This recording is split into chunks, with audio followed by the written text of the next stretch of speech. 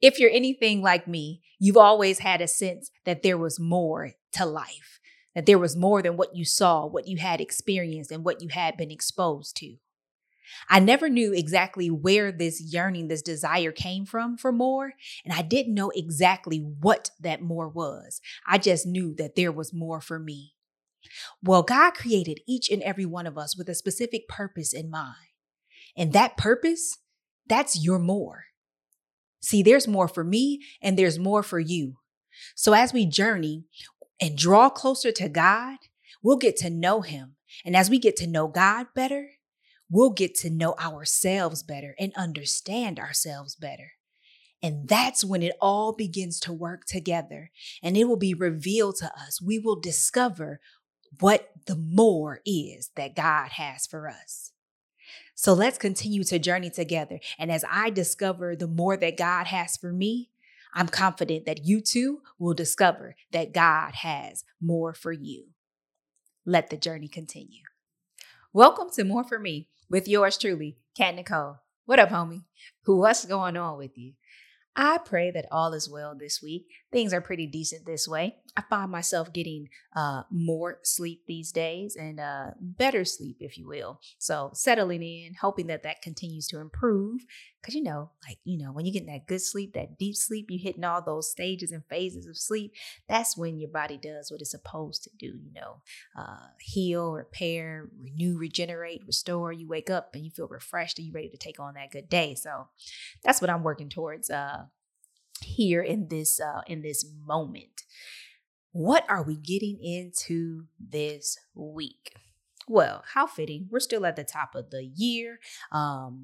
Actually, today marks the first day of a 21-day fast that I am doing or participating in with my church, Freedom Church of Bedford, Texas. Shout out to you. But as we were starting the fast today, fasting, prayer and fasting, right? So you give up, abstain from something that you enjoy, primarily food, but in our age of distraction, you can also include other things that might be distracting you from focusing on God. But the point is to remove things so that you can seek God, hear him clearly, make that connection, and grow spiritually. And so as I thought about the things that I would be removing, I began to extrapolate that to other parts of life, right?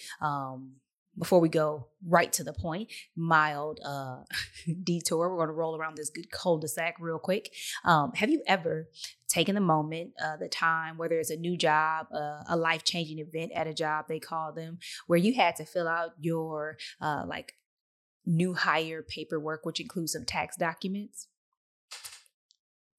Like literally, I can recall being there a couple times. You get this paperwork from HR and you sit down and you start filling it out and you start looking at some of the language and, kind of look around.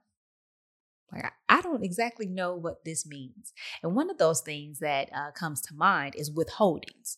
Like when you're going to fill this out, most people have no idea what withholdings means, what you're supposed to put there, if it applies to their life, and how they can leverage it to benefit them in any way, shape, or form. And so it tends to lead to a lot of confusion. So much so I remember first job asking the HR lady, excuse me, trying to be all polite, what does this mean? What do you put here? You got to ask your tax person or something like that. I'm like, what in the world? Because they don't know either. So you have a bunch of people that are clueless and they have no idea what withholdings are and how to leverage them, or how they can be to your benefit or to your detriment, let's say it that way. But I'm not going to bore you with taxes. I do want to talk about withholdings today, though. And so connecting that back to prayer and fasting, I stood in church today and I thought to myself, not just what am I going to give up, but while I'm seeking to grow closer to God, right? My relationship with him is a part of the more that God has for me. The beauty of that connection to be in relationship and communion with the Father, that's a huge blessing. But before I pray and fast, is there something that God has asked of me, a direction that he sent me in that I didn't fully engage or obey? Is there a part of my life, an aspect that I am withholding from God? And as I began to ponder that question for myself, I encourage you to consider the same. Is there something that you are withholding from God? Things just popped in my head, that song, Withholding Nothing. And that's the way that we want to be. But the reality is you are able to withhold something just like you can from your paycheck. You can withhold something from God, but is it to your benefit or to your detriment? Let's take a look at that. Now, when I think about withholding things, what came to me this year, part of my focus, well, first of all, this year is the year of becoming for me. That's my word for the year, becoming. But two areas that are going to be heavily a part of my focus is fitness and friendships. The other two F's that are a part of the 5 areas of focus for stewardship with my business, Steward Little, but friendships and fitness. So I think about fitness. That's an area that I would say I'm withholding from God, right? It's like, okay, I do get this walk on. Y'all hear me talking about walking, getting these miles in. I'll do that. But you know what?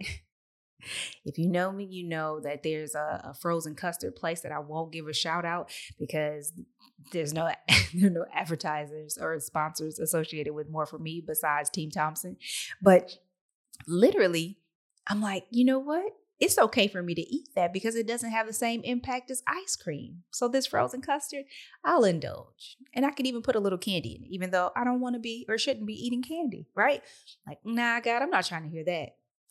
Yeah, I know how this affects me, but I mean, I've talked about it with you guys before. I'm basically withholding that area. I also realized last year I'm withholding my drive. You're like, that's real specific. It is. Sometimes when I get through making maneuvers on the road, I keep it safe, guys. But still I think about like, man, did God get the glory out of that? Or could I have let that person in? Come on. But there are areas of my life that I know for sure that I am withholding from God. And I wonder if you find yourself in the same position. So we all gather here, right, each week on a homieship, and we're like, we want more, and we believe that God has more for us. So our life is a journey towards the destination of that more that God has for us. And yes, we'll face obstacles, hills, valleys, mountains, potholes, random $20 bills on the side of the road. You might get to come up, but yet and still, it's a journey towards more. Now, how do we impact our progress towards that destination of more? When we withhold from God, when we partially obey, when we do things our way. I did it my way. So not just what are you withholding, but I think it's also worth considering, what am I withholding? And as I withhold from God, what am I forfeiting? You can't have it all.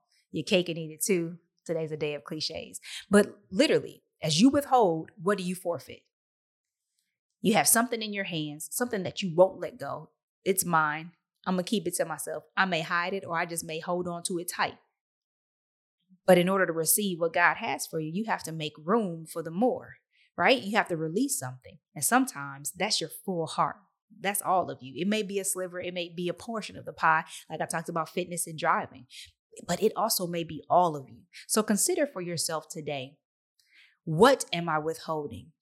And if you make the decision to continue to withhold from God, what do you forfeit while you hold on to that area, that thing, whatever it may be?